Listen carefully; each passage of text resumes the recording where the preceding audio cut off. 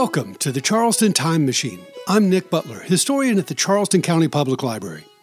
Frustrated by years of neglect and contrary government, the citizens of South Carolina asserted their political will in the closing months of 1719 by organizing a rebellious confederacy that descended on Charleston to seize the reins of power. It was a contest enacted exclusively by white men, but the outcome affected the entire population of the faltering colony. Today, we'll follow the chain of events that precipitated the political and military revolt that forms one of the most important but least remembered events in our state's early history.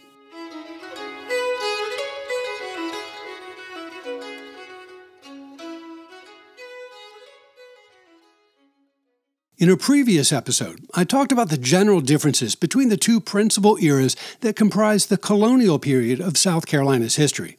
The proprietary era, which commenced with the creation of the Carolina colony in 1663 and continued until the Revolution of 1719, and the royal era, which commenced unofficially with that local revolution, then became official about a decade later, and continued to the start of the American Revolution in 1775.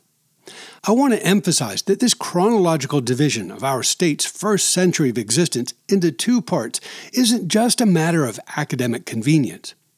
By acknowledging the differences between South Carolina's proprietary and royal eras, historians draw attention to the great importance of the political and military coup that occurred here in 1719.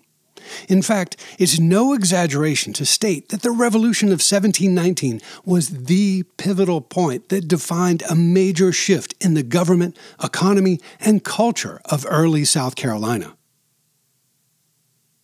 The narrative of South Carolina's Revolution of 1719 is a sprawling, intricate soap opera of a story involving a lot of complex political issues and many colorful personalities. Somebody needs to write a proper book about this topic, but I have too many irons in the fire already. As I mentioned in the previous episode, there aren't many surviving records of this dramatic event, so we have to rely on fragments of documentary evidence and a brief 1726 memoir produced by an eyewitness, Francis Young, titled A Narrative of the Proceedings of the People of South Carolina in the Year 1719. My goal here today is to provide a brief yet engaging summary of the Revolution to encourage more South Carolinians to appreciate this pivotal event in our state's early history. I've included a reading list with the text version of this podcast in case you'd like to explore the fine-grained details on your own.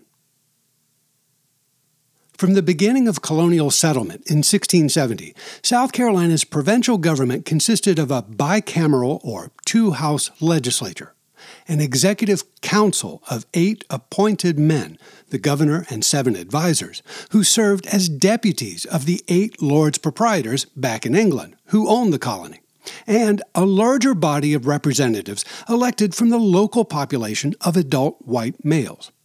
This larger body, officially named the Commons House of Assembly in 1692, became the South Carolina House of Representatives in 1776.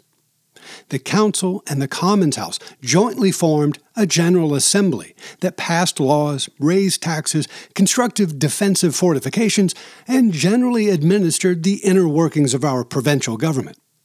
The Lords Proprietors back in England, who technically owned all of Carolina, ran the colony much like a board of executive investors might run a large corporation today. They left the general management to trusted administrators on the ground and tried not to micromanage their investment. When the Carolina venture didn't produce the wealth they expected, the proprietors became more detached from the colony's local affairs and generally neglected various suggestions for improvement that came from the settlers overseas.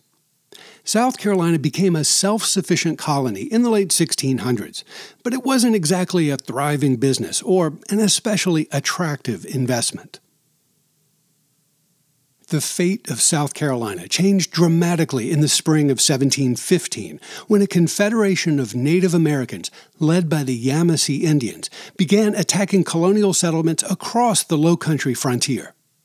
while the provincial government focused its energies and resources on combating the Indians and protecting the settlers, the appointed council and elected assembly also appealed jointly to the Lords Proprietors for immediate aid.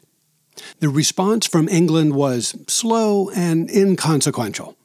The proprietors were unable to offer much beyond their earnest encouragement to persevere. As the Yamasee War dragged on, the South Carolina provincial government passed several laws to strengthen the colony at a time of crisis. It voted to borrow large sums of money for defensive operations and to create the tax mechanism necessary to repay this wartime debt. It voted to encourage the immigration of white settlers by offering new land grants in confiscated Indian territory. It voted to improve the representation of rural parishes in the provincial government by abolishing the traditional method of holding elections only in urban Charleston. In all of these measures, the adult white males of South Carolina took bold steps they felt necessary to prevent the colony from withering into oblivion. In response to these legislative measures enacted by the provincial government in 1715 through 1717, the Lords Proprietors of Carolina expressed their great displeasure. The proprietors heard loud complaints from influential London merchants who purchased South Carolina commodities and profited by sending manufactured goods to the colony.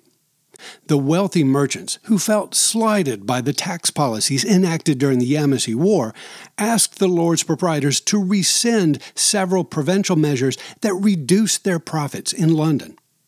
In addition, two men who objected to South Carolina's more equitable election law used their joint influence to distort proprietary opinion. Chief Justice Nicholas Trott, who personally controlled every court of justice and appeal in the colony, and William Rhett, the powerful collector of His Majesty's customs in South Carolina, convinced the Lords Proprietors that the old method of holding elections only in urban Charleston, where they could control the outcome, had to be reinstated. In a stern rebuke of colonial presumptions, written in July of 1718, the Lords Proprietors of Carolina dismantled the legislative measures recently undertaken by the provincial government for the preservation of the faltering colony of South Carolina. They overturned 7 recent laws, one of which the king had also rejected, restored the elections to urban Charleston under the supervision of Trott and Rhett, and ordered the governor, Robert Johnson, to dissolve the assembly that had been improperly elected. The practice of granting free land to white settlers, which formed a major incentive to new South Carolina immigrants, was ordered to cease until further notice.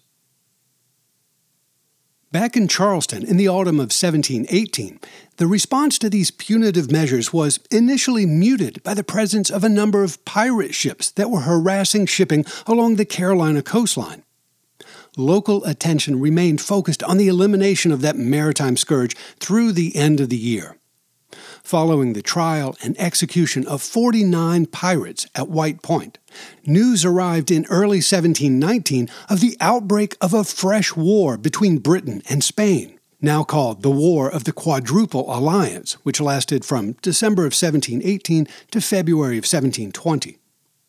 In light of such never-ending defensive challenges, the members of South Carolina's provincial government were dumbfounded by the stinging rebuke they received from the Lords Proprietors.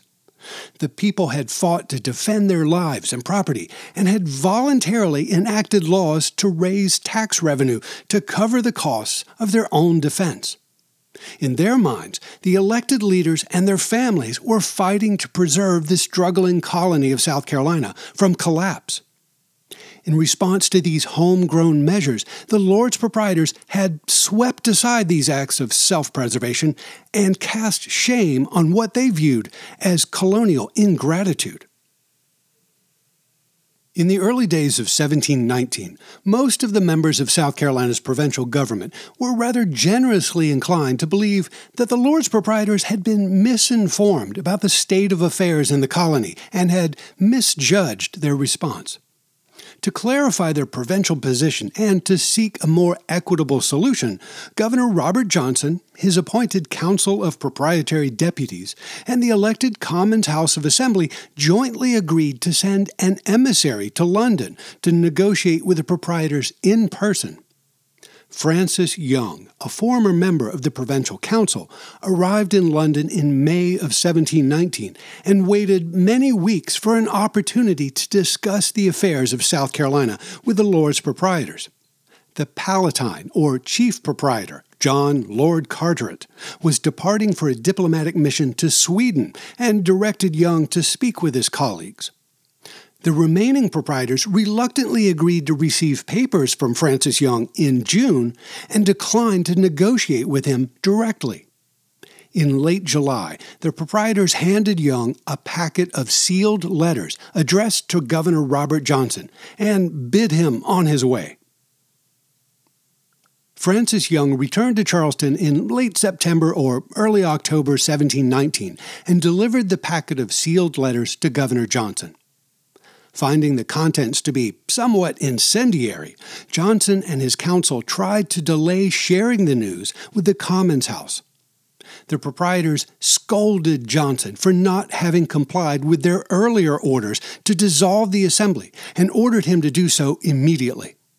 They ordered new elections to be held according to the older, less equitable method. They purged several members from the council and appointed other, more compliant men in their place. In short, they reminded the governor of his duty to uphold the rights and privileges of the Lords Proprietors and not to countenance any deviation inspired by colonial democratic pretensions. Details from the Lords Proprietors' letters were eventually leaked and spread through the South Carolina Lowcountry in late October. At the same time, intelligence reports brought to Charleston by ship captains reported significant Spanish military preparations in Havana and St. Augustine. The only question was which of the nearby English settlements might be attacked first, the Bahamas or South Carolina.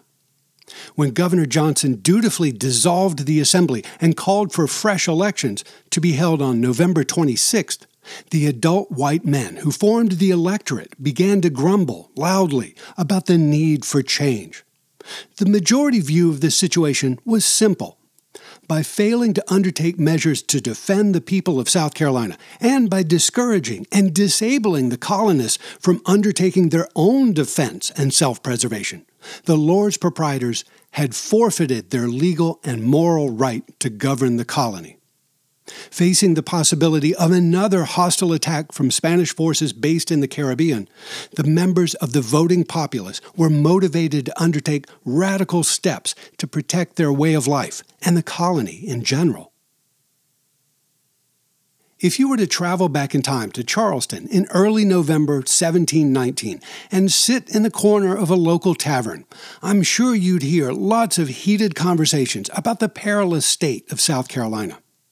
For the most part, people were scratching their heads and asking rhetorical questions like the following. How can we pay our public debts without the necessary tax laws? How can we raise money to defend the colony again without the necessary credit? How can we attract new settlers to help defend the colony without the freedom to grant land? How can we choose elected representatives under a biased election law? How can anyone gain justice in courts of law monopolized by that cantankerous judge, Nicholas Trott? Do the proprietors have the right to tax the people of South Carolina while ignoring the voice of our representative government? Should we give up and let the colony fizzle, or should we stand together and fight to preserve what we've created here? Meanwhile, at the Provincial Council Chamber, Governor Robert Johnson and his advisers penned a final plea for assistance on November 6th. Addressing not the Lords Proprietors of Carolina, but the British Board of Trade responsible for overseeing colonial commerce, the council reported that South Carolina was in a forlorn condition and steadily getting worse. Settlers were leaving, and those who remained couldn't raise the tax money necessary to defend against an invasion. If nearby Spanish forces, who were reportedly preparing for battle, actually did try to destroy the colony, they'd probably succeed. In short, Governor Johnson asked the Board of Trade to convince the Crown to send British troops and warships as soon as possible. Around the middle of November, the exact date is now unclear, Governor Johnson and his council summoned a number of South Carolina's leading planters and merchants to a meeting in Charleston. Johnson proposed to them the idea of starting a private subscription to raise money to repair the fortifications around Charleston. The capital's defensive works, built of brick, earth, and wood, had been neglected for several years and now required immediate attention in case Spanish forces did attack the colony. The governor pledged 500 pounds of his own money towards the effort and encouraged the other leading men to do the same. In response, the former leaders of the Commons House of Assembly stated that there was no need to raise a private subscription for the repairs, as the provincial legislature had recently passed a tax law to raise the necessary funds. It was now simply a matter of collecting the tax from the people. Governor Johnson reminded them that the Lords Proprietors had repealed that tax law, and there were no funds available in the public treasury. The governor's guests scoffed at this excuse. In their minds, the tax law was still valid. The repeal dictated by the distant and neglectful proprietors meant nothing to them. Johnson's appeal for a private subscription went nowhere. Almost immediately after that unproductive confrontation with the governor, the leading planters in the South Carolina Lowcountry convened their own meeting of like-minded citizens. The threat of an imminent Spanish invasion was real, and the fortifications of Charleston required immediate repair. Having rebuffed the governor's appeal for a private fund to accomplish this work, the planters started their own subscription to repair the fortifications. Furthermore, the assembled men formed a loose-knit faction, which they called an association, built around several shared political opinions. They agreed that the Lords Proprietors' Act to repeal several laws created by the South Carolina General Assembly was illegal and of no force. By neglecting the colony's defensive needs and the political voice of the people, the proprietors had forfeited their right to govern South Carolina. The members of the association pledged to vote in the upcoming election for men who opposed the rule of the proprietors and who would attempt to rework the provincial government from the inside. Finally, they agreed to pledge allegiance only to King George I and to appeal directly to his government for relief. A few days after the creation of this association, around the third week of November, the adult white men of South Carolina gathered in various locations across the Lowcountry for their regularly scheduled and compulsory militia musters. Men aged 16 to 60 assembled at local rendezvous points in companies and then regiments to review elements of basic military discipline, to inspect their weapons, share a meal, and grouse about politics. The leading planters ranked as officers in the provincial militia, and they used these meetings to spread word of the newly formed association. Frustration with the political system was now rampant throughout the colony, and scores of men joined the opposition. By the end of the November militia muster, most of South Carolina's voting populace had resolved into a secret confederacy against the proprietors and anyone, like Governor Robert Johnson and his appointed council, who supported those distant overlords. November 26th was Election Day in 1719, as South Carolina's white male population traveled to urban Charleston to cast votes for representatives to sit in the Commons House of Assembly. Of course, it would have been easier for everyone if they had been allowed to vote in their home parishes, but the Lords Proprietors had recently repealed a law to that effect. There are no surviving official records of the election results, but a letter delivered to the governor shortly afterwards provides a useful summary. On the morning of November 28th, Governor Johnson received a letter from several members of the not-so-secret Confederacy. Respect for Johnson's service to the colony, said the authors, induced them to warn him of a coming storm. The whole province, they said, had recently entered into an association to stand by their rights and privileges and to get rid of the oppression and arbitrary dealings of the Lords Proprietors. Members of the association were elected to the Commons House on the 26th, and on the 27th they held a secret meeting to plan the overthrow of South Carolina's existing provincial government. On the morning of the 28th, a committee of the people's representatives were planning to visit the governor and declare their disregard for the proprietors. They also intended to invite Johnson to continue acting as governor, but in the name of King George, not the Lords Proprietors of Carolina. Having read this incendiary news, Johnson scrambled from his executive mansion, located immediately north of what is now Magnolia Cemetery, to nearby Charleston and called together members of his advisory council. With them, he shared the information contained in the letter and waited for the arrival of the expected delegation. When the purported rebels mysteriously failed to appear, the governor asked his council their opinion of the matter. To their knowledge, the letter to the governor was the sole piece of evidence concerning a plot to overthrow the government, and the letter's prediction of a confrontational meeting had proved false.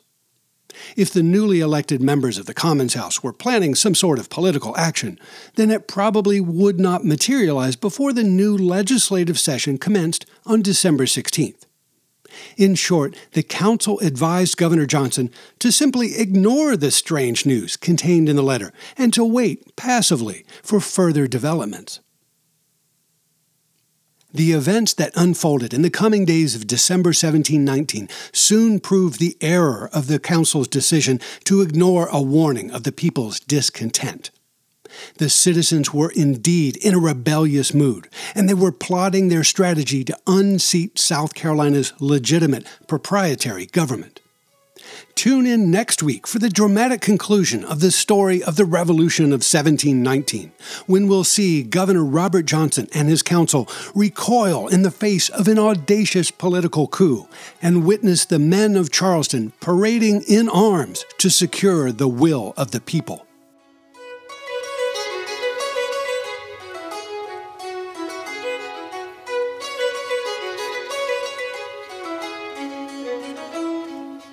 Charleston County Public Library is your home for local history.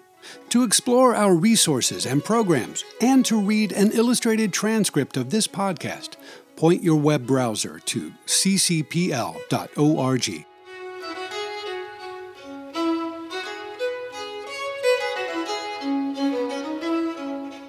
Thanks for listening to the Charleston Time Machine. This is Nick Butler, and I'll see you in the future.